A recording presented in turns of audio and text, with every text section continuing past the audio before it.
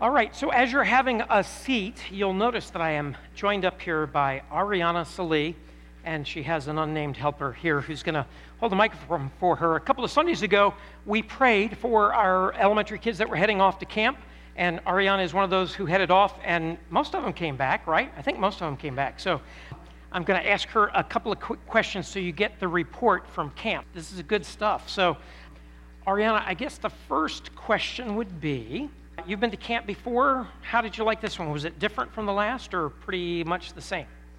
It was kind of different. It was in a different location this time.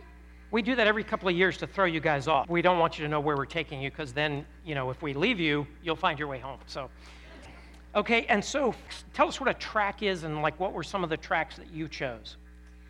Well, a track is something you do almost every day except for the day you come and the day you leave.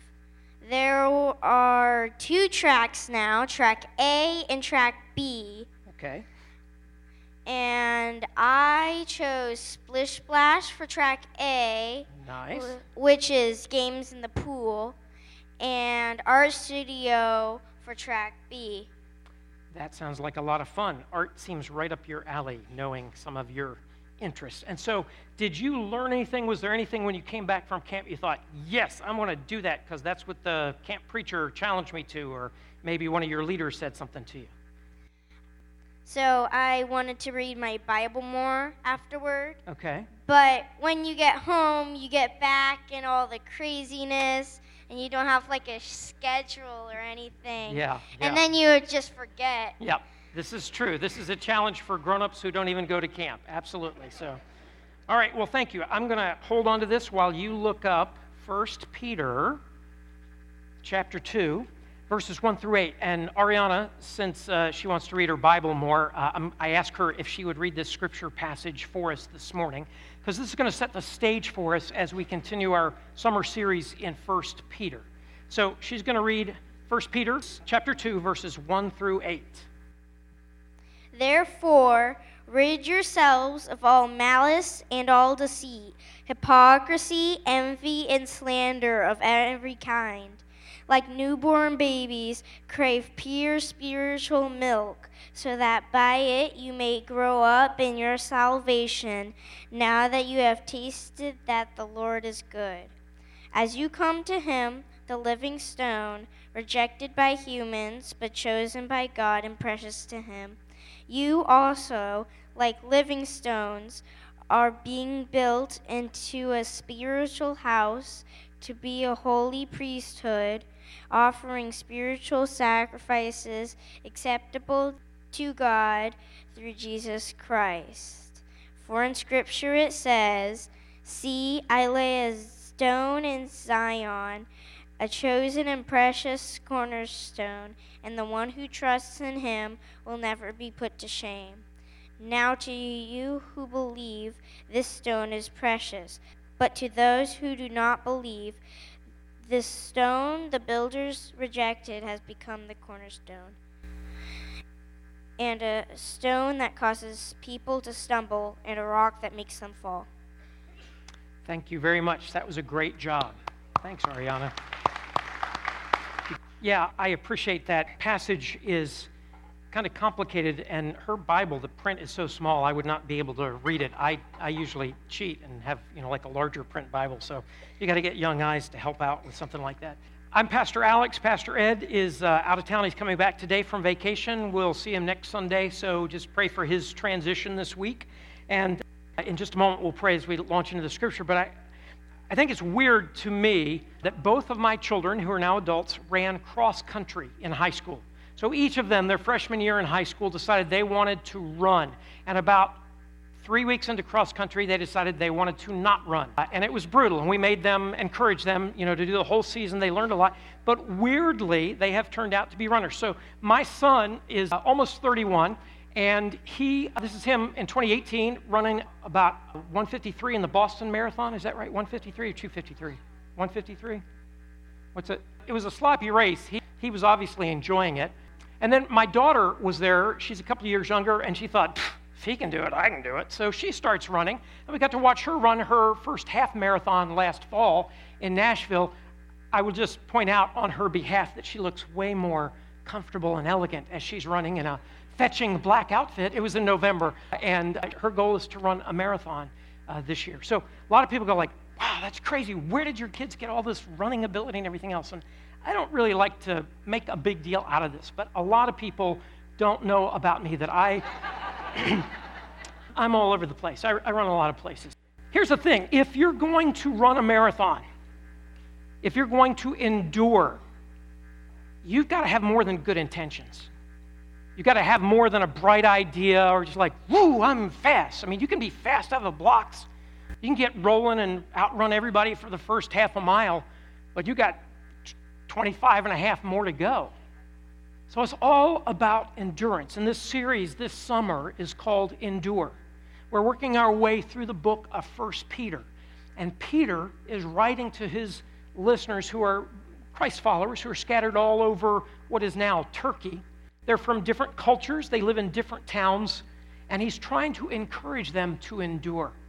And so this morning, out of these verses that Ariana read, we're going to find that one of the secrets to endurance is flourishing in your faith. That's really critical. If you want to endure, then you have to flourish in your faith. You can't just show up for the race emaciated without energy. You've got to be thriving. You've got to be at your best health. You've got to be energized and ready to give it all you have. You have to flourish. So let me pray, and then we'll jump in.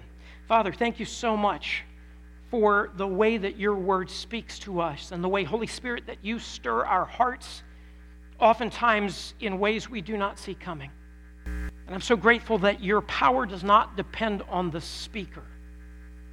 Your power comes because it's your word. So I ask that you would speak in spite of my inadequacy, and that you would tap us on the heart, each one of us, where we need to feel some prompting or urging, where we need some conviction or direction or some encouragement or hope. We give these next few minutes to you and ask for you to speak to us and change us. In Jesus' name, amen.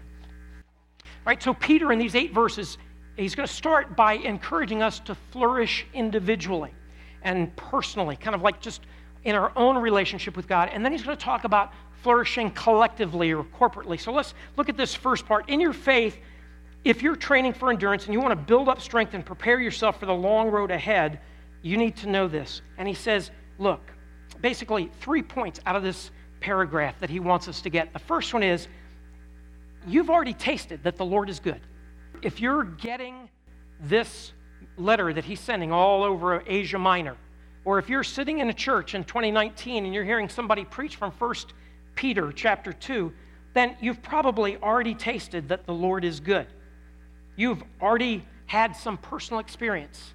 And maybe you have either seen it with your own eyes, experienced it yourself, or you've watched it happen in the lives of people around you. You may be sort of an outsider looking in, but you see it happening. So these first 3 verses that Ariana read for us, the first point is you've already tasted that the Lord is good. But because you have that, you've already tasted it. And the second point is crave pure spiritual milk, like newborn babies, so you can grow up into your salvation.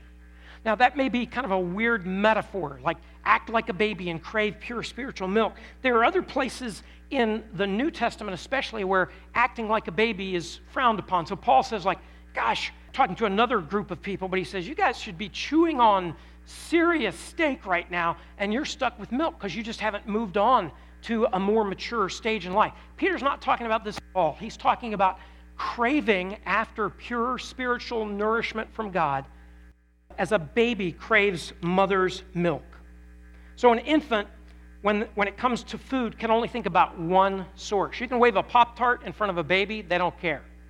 You can take a triple caramel frappuccino, whatever, with whipped cream on top, and they just look at it and drool. They don't know what it is. They want milk from their mother. That's the only thing that will work. So spiritual milk is the best source of nutrition. If you're growing as a follower of Jesus, you need to fuel yourself with the best high-protein source of nutrition you can get. And the natural response, once we're feeding from this pure spiritual nourishment is to get rid of everything that would hinder us. It's like getting rid of the toxins and the impurities in our life that hold us back, the non-Christ-like attitudes and behaviors that we may still wrestle with. So we want to get rid of every form of malice, deceit, hypocrisy, envy, and slander. So this is the general idea that he's trying to get across to us. So even if you are not somebody who's walked with Christ for a long time, understand he's not going to rip you off. He doesn't promise one thing and then when you get close to it, he pulls the rug out from under you and laughs at you. He's a good father. And so whether we've been a believer for a long time or a short time, we need to pursue him. And we need to invest everything we have in trying to learn and grow in the day-to-day life with him. Doesn't mean that we won't have challenges and trouble and calamity just because we're a follower of Christ. But when those things come up, we know that there is joy in the Lord and he is good. So we crave, we long for, we have this desire that's like just deep in our heart. Now, some of us, we have to cultivate that craving for pure spiritual food. We don't have to cultivate the craving for French fries or for something else, but this we do have to crave. And so, since we've experienced this new birth that Peter mentions in chapter 1, then it's appropriate for us to have a new kind of nourishment. And our appetite for spiritual nutrition ought to be insatiable. Not focused on junk food or some kind of quick fix or something that's enhanced with man-made additives. It's supposed to be pure. And I think that means that when we are taking in spiritual food, we need to be watchful and cautious if anything man-made is being entered into the mix. We need to pursue our relationship with Christ with the purest, most God-honoring teaching and training we can find, and we want to stay as close as possible to the source of our spiritual food if we want to grow into fully formed followers of Jesus, and if we want to develop into that rich salvation experience that God has created us for. Not just salvation here and now, but salvation that's going to be more fully experienced in the life to come. So we crave pure spiritual milk. And then out of appreciation for all that God has done, out of a longing to see God work more and more in our life, we want to get rid of every form of malice, deceit, hypocrisy, envy, and slander. A common rhetorical style in Peter's day, this was very common among Greeks, was to talk about like on the one hand and on the other hand. So Paul says, put on these things and take off these things. You know, clothe yourself in Christ, but take off the old man. So it's a common spiritual kind of analogy, take off and put on. And we would hear that today, maybe somebody who's trying to encourage you at Costco. They're selling, you know, a Vitamix blender or something, and they're saying, you need to get rid of the processed foods in your life, and you need to take in more healthy stuff. So it's kind of on the one hand, on the other hand. And what Peter is saying here is on the one hand, you want to have pure spiritual milk coming in, but you want to get rid of everything that holds you back from being the person that God wants you to be. Get rid of all the toxins that are limiting your endurance. So 5 words that he gives us, malice and deceit, are 2 big general categories. And then there are 3 kind of subsets. And interestingly, in the original language, hypocrisy, envy, and slander are all plural. So it's hypocrisies, like every kind of hypocrisy, envies, any kind of envying, and slanders, all right? So I don't know about you, but when I look at that, I look at malice, deceit, hypocrisy, envy, and slander and go like, yes, that's terrible. And whenever I see somebody acting that way, I am thinking bad thoughts in my mind, like, wow, you're bad, you know? Those are bad things. But it's hard for me to maybe relate to those words or to recognize them in my own life. So take a look at this slide. These are some of the forms in which malice shows up in our life. Maybe you can relate to one of these words. I'm not going to ask you to shout out your favorite, but I feel like I could take a highlighter and go like, oh, for me it's, and then the third column it's. That's what malice looks like in our life. Let's take a look at deceit. Maybe make a mental note of the words you see that might apply. Let's think about hypocrisy. And then envy. And last but not least, slander. Now, I don't know about you, but for me, the older I get and the longer that I walk with Christ, the more aware I am, the easier it is for me to recognize where I fall short in those areas. And so even though we're supposed to be lifelong learners and hungering, craving after the pure spiritual milk that God offers, we still need to be careful and conscientious in getting rid of the stuff that holds us back. I don't know where you stand with God.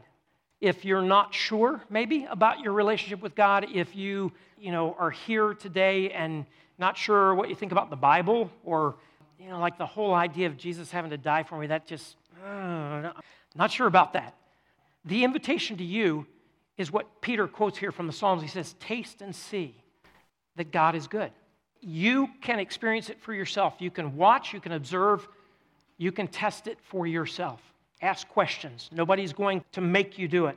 For others of us, it's more about the junk food in our spiritual diet and maybe getting more comfortable and more discerning about pure spiritual food and cultivating our cravings.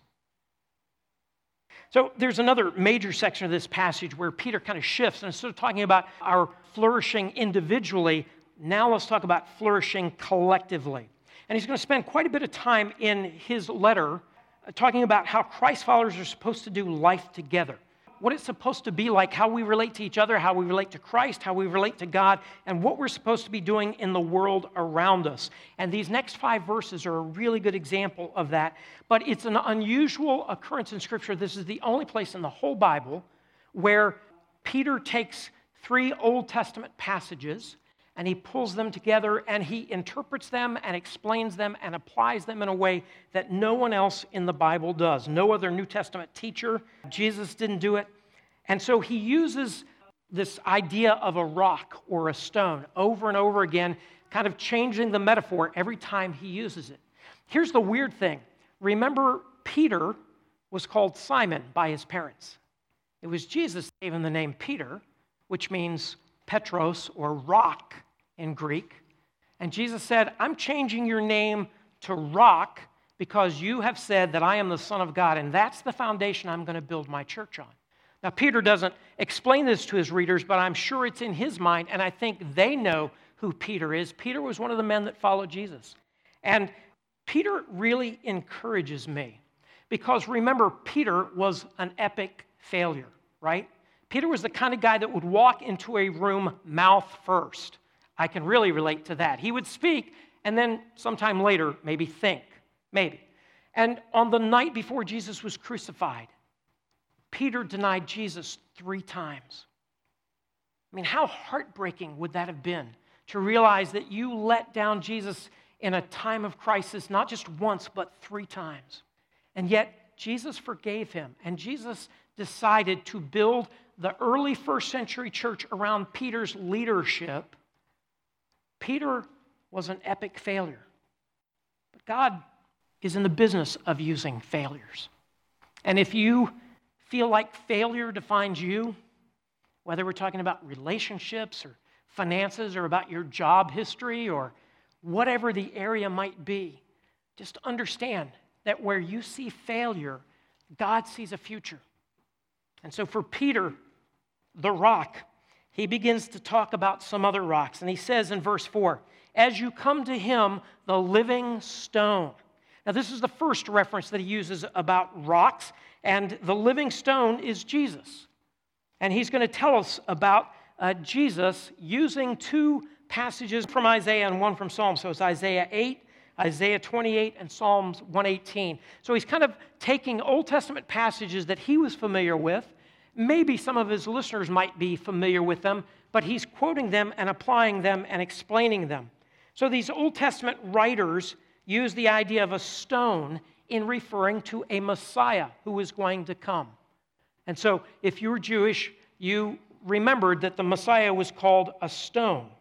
And then Peter changes this and he adds the adjective living to it. Because stones aren't usually alive, right? Stones are dead, inanimate, they just sit there. But if you remember, 2 weeks ago we talked about living hope, which Peter used to refer to Jesus. And when Jesus was talking to the woman at the well, he said, I have living water for you. So almost any time in the New Testament where you see living attached to a word that's usually not alive, we're talking about Jesus. So Peter says this living stone is Jesus, the Messiah that was prophesied long ago. Remember in chapter 1 that Peter has referred to Jesus as the living hope, and now he's kind of extending this. He's saying he's not just living hope, he's a living stone. There's a solid foundation. He's tough. He stands up under pressure. He's impervious to attack, but he's not hard or crushing or cold or indifferent. He's living. He's moving. He's active. He's responsive, and it's actually in him that you will find eternal life. You may know the story of Moses leading the people of Israel in the wilderness, and they're crying out because they're thirsty and they feel like they're dying, and God gives them water out of a rock. Peter uses this idea of a rock that is alive, that fuels this flow of eternal life. So Jesus is this living stone, rejected by humanity, not just his own Jewish religious leaders who should have recognized him when he walked the earth, not just the Romans who ruled Palestine and authorized the crucifixion of Jesus, but also by people over thousands of years, humanity, human beings like you and me who have rejected Jesus and said, yeah, I don't buy it. That's kind of an interesting story, but I don't need it. I'm moving on. I'm going to do my own life. And yet, in spite of humanity's response, rejection, the living stone was chosen by God and is precious to him. God chose Jesus before the foundation of the world to be the Savior for all mankind, to step into our place and pay the price for our rebellion against God and to satisfy the debt that we owed. So Jesus is chosen and very precious to God the Father. He's the living stone that Peter refers to. All right, so just a few verses later, there's another stone mentioned, and this is living stones. So verse 5, you also, like living stones, are being built. So these living stones are those who follow Jesus. And the only difference in the original language between those two words, living stone and living stones, one is singular, one is plural. In the New International Version that's up here on the screen, they capitalize the S in the living stone to help us understand that's a proper name. That's Jesus who we're talking about. But in the Greek, it's the same exact words. Same thing. So we're supposed to be really kind of the same thing like the living stone. We're supposed to reflect his nature, his character. Maybe we're not the same size as the living stone, but we're supposed to be little living stones. We're supposed to be similar. We're supposed to resemble him. The word that Peter uses for stone, by the way, in this passage is different than the word that Jesus used in calling him the rock. So Peter is just this huge chunk of rock that you would find in a field or on a mountain or down on the bottom of a ravine. There's nothing done to it. Where this word that he uses for stone, it's a stone that has been shaped or chiseled or broken off or formed or polished or chiseled in some way fashioned for a specific practical use. So it's not just a rock that's sitting out in the field someplace. It is a stone. Maybe it's a millstone or a grinding stone or something useful in construction. You may have heard the phrase heart of stone.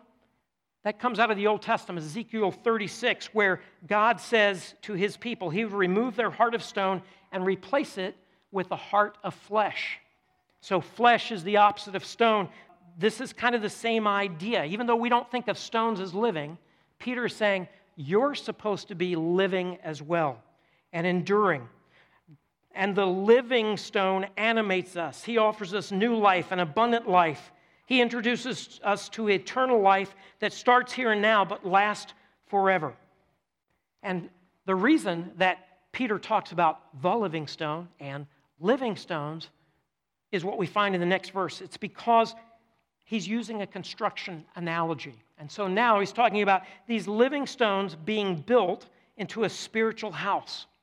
So these are stones that are being fitted together in just the right configuration and relationship to each other in an enduring, solid, and substantial way.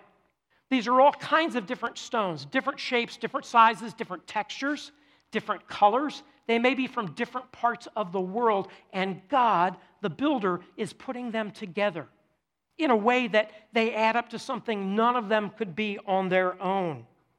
It's God who conceives of and plans out and actually does the work of building the spiritual house, but there is the sense in which living stones would need to cooperate with the builder.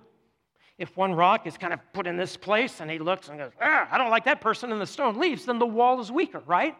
I mean, it doesn't work. You've got to have every stone in its place. And if the builder decides, I want this stone that way or this way, that's the builder's prerogative.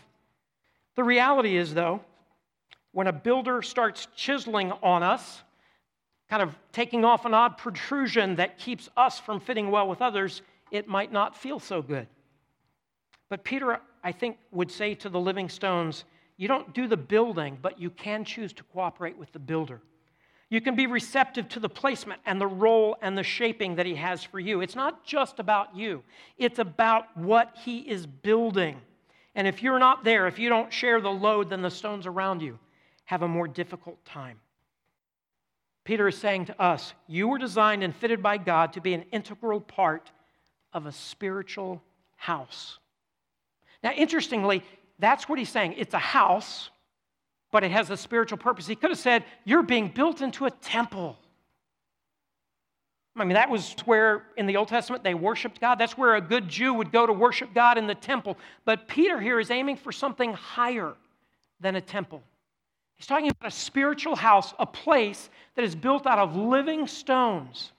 And a house is supposed to provide hospitality and warmth and shelter and protection, right? It's not just a place where God is worshiped. This house is spiritual, but it's also a place where people who don't know God might be able to connect with him. It's a residence designed and built for God's glory. It's a place where God and his people can dwell and entertain those who are far from God. What's the house for? It's to be a holy priesthood. Now, in the history of Israel, there was a time when the Levites were chosen as the tribe of Israel that had the priestly duties. But long before that, the whole people of God were called to be a kingdom of priests and a holy nation, according to Exodus chapter 19. So holy means set apart for God's purposes, and priests were the ones that did the work of God. But the work they did was they interceded for the people who were far from God.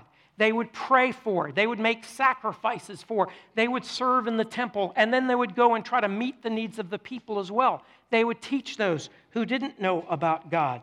So we're supposed to be the go-betweens, the intermediaries between God and mankind. That's the role of the church, as we are a spiritual house being built up into a holy priesthood.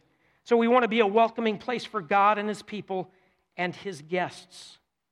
And these holy priests are offering spiritual sacrifices that are acceptable to God through Jesus Christ. Peter doesn't give us any specifics on what those spiritual sacrifices are, but he's definitely using this as a metaphor. He's not intending us for us to cut up an animal or do a grain offering or burn something on a fire. He's talking about probably something along the lines of a Hosea 6:6, where God says, I desire and delight in faithfulness rather than sacrifice. And I want my people to know me personally more than I want their burnt offerings. Psalm 50 talks about the God-honoring sacrifices in terms of honest prayer, being authentic before God, living with gratitude and having a heart that is open to God's promptings. And David in Psalm 51 says, God, the sacrifice I'm going to offer you is a tender heart, a yielding spirit. So Peter is saying, if we're going to be priests offering sacrifices, then we live God-honoring lives, not just among other church people, but also before our friends and our neighbors who may not know God at all. He's talking about both our inner worship and our outer living, brought together and combined in a way that is holy and God-honoring and points people to Christ. Now, recently, a British furniture company that's just getting started brought together a bunch of kids and a graphic artist because they wanted their designers to think with unbridled creativity. So they had the kids come in, and this animator, this illustrator would ask them questions, they'd make little sketches and stuff, and then he'd bring them to life. And they wanted their designers just to observe this process so they could learn again, what it means to have the creativity of a child. So they came up with something that looks like this. So Charlie, who's 5, said, if you have a house, it needs to have mechanical legs so that when your dad gets transferred and you move, you can just move your house with you. That would be awesome. Or the next one, Antoni came up with an eco-friendly pyramid-shaped home. If you notice, it has solar panels on the top, and then it's got a row of glass around so you can see what's going on. The doors in the front slide, and you can just see up on the 3rd floor, that is an opening for your hovercraft to land. So just in case you're looking for some ideas for a new house. They get that as adults, we look at things and say, well, that's stupid. You can't do it that way. But what if we could look with the possibilities and the creativity that Peter is talking about here? What if we could imagine a house that's built out of living stones, that's flexible, that's pliant, that moves, that lives, that breathes, that responds when people are in need, that offers hospitality, that offers a welcome and safe place, that protects people who are under siege? Peter is asking us to think about that kind of house and to be that kind of spiritual house. Now, if we read further in this passage, we learn about yet one more kind of stone, and this is a stone laid in Zion. And now Peter quotes these passages from Isaiah and Psalm. For in Scripture it says, see, I lay a stone in Zion. Zion was the place of the people of Israel. So I'm laying a stone in the land of my people, a chosen and precious cornerstone, and the one who trusts in him will never be put to shame. Now, do you who believe this stone is precious? Peter first talks about this in terms of people who believe. This is one category where he's analyzing these Old Testament passages. And now he's going to talk about unbelievers. That's the other category of people that are talked about in this passage. But to those who do not believe, the stone that the builders rejected has become the cornerstone, and a stone that causes people to stumble, and a rock that makes them fall. They stumble because they disobey the message, which is also what they were destined for. So we got to think about this. The stone laid in Zion is the Messiah. It's Jesus. We know that now looking back. It wasn't by accident or happenstance. He was chosen by God to be this precious cornerstone. God values him and treasured him. So in spite of being rejected by humanity, he is precious. And the cornerstone, we don't think of it this way because this is not how buildings are built, but the cornerstone was the first stone laid. And it was a stone that had a very clearly defined angle to it because it set up the angles for everything else. It located the structure. If you put the cornerstone in the wrong place, the house was in the wrong place, right? So it established where the structure was supposed to be built, and everything else had to align with the cornerstone for it all to come together. So the cornerstone was incredibly important, both in terms of location and alignment with the other elements of the building. So Peter says, whoever trusts in him, the living stone, the stone laid in Zion, they will not be put to shame. Ultimately, they will be vindicated when they stand before God at the last day because they have put their trust in Jesus. Not in their own good works, not in their own awesomeness. They have trusted Jesus as the leader and forgiver of their life. So if we've put him at the center of our life and we've aligned our lives with his purposes, there is no condemnation for us. But then Peter goes on and he relates this to those who do not believe. And to those who do not believe, he's still the cornerstone. That's interesting. Wait, they don't believe it.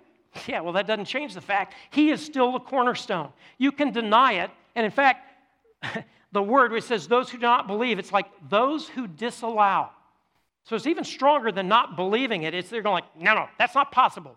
I don't believe I need a Savior. I don't allow for Jesus claiming to be the Son of God. So to those who disallow, he is still the cornerstone. It's also a stone that causes us to stumble. That same cornerstone is actually an impediment to those people who don't believe. They stumble.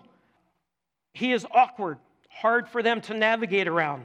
And when they get to Jesus and his claims of being the Messiah, it throws them off their stride. They lose their balance. This is not a positive. You get this, right? A stumbling stone is not a good thing. Even though if you stumble over a stone, you might go, oh, I need to pay more attention to where I'm walking. Or I need to slow down because I'm on rough terrain. I may be in a difficult situation. So this is not a good thing. It's a stone that causes people to stumble. And beyond that, Jesus is also a rock that makes them fall. This is much more serious than just stumbling, right? This is hitting the deck. This is getting bruised or broken. There's a longer, more serious impact. And then Peter says they stumble because they disobey the message of Jesus. They disobey the message of Jesus. They don't want to apply it to their life.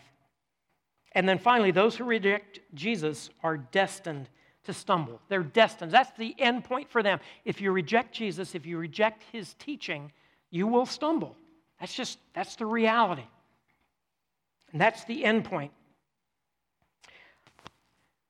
Picture a tall tree, and you've got an 8-year-old kid, a 10-year-old kid who's pretty gutsy, and he climbs up the tree and he gets to the first branch. You're like, that wasn't that hard. The next set of branches is not that much farther. I'm going to go a little higher. I'm going to go a little higher. I'm going to go a little higher. Well, an 8 or 10-year-old kid may not understand what we would call the law of gravity, but it still applies to them, right? They may not understand the physics of moving out on a branch, that once a branch goes from 4 inches to 2 inches to 1 inch, that their 60-pound weight may not have the same level of support, right? They don't understand all of the biology and the physics and everything else that goes into holding them up. They're just having a good time. But that does not mean those immutable laws don't apply to them.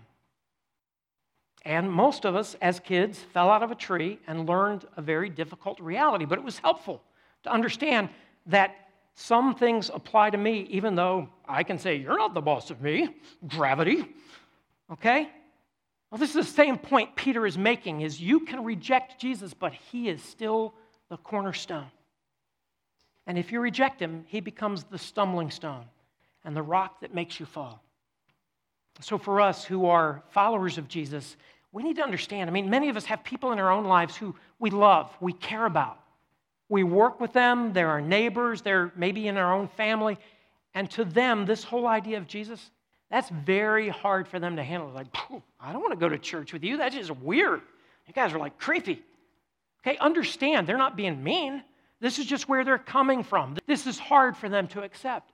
So maybe we need to get better at explaining to them what God is doing in our life. How is he changing us? How is he straightening us out, reorienting us? We need to love and serve them and build relationships with them so that maybe one day we get to talk to them about what Jesus could do in their life. I have a feeling that it's all too easy for us just to go like, saw you stumble. Well, that's not really what our job is. Our job is to try to help them not to stumble, right? Because we know who the cornerstone is. So I'm going to ask you, if you would, bow your heads. And I want to just have some time for us to pray. And then I'm going to close this, and we've got a couple of announcements, and then we'll be headed home. But I want you just to spend a little time listening and see if God has anything to say to you this morning. Listen for his voice in the silence. Lord Jesus, we pray that you would have the freedom to move in our life. Thank you for being our cornerstone, the marker for where we're supposed to be, for how we're supposed to align our lives. And I pray for our church that we would allow you, Heavenly Father, to build us into the spiritual house that you've called us to be. Help us to willingly cooperate with your work in our lives, the way that you want to shape us and challenge us and change us. May we become a spiritual house that honors you and loves and serves the people around us and welcomes them and points them in your direction. And we pray for those in our lives who right now are rejecting you. They don't see you as a foundation stone. They see you as a stumbling block. I pray that you would open their eyes and that you would make us useful in your hands. Even though we don't know what to say or when to speak up, help us to trust you and to love and serve and share as you give us opportunity. We want you to have all the honor and glory, Lord Jesus. So we pray in your name. Amen. And so we hope you enjoy your Sunday, that you get to say hey to a few people before you head out. God bless you and go in peace. Go in peace. Have a great Sunday.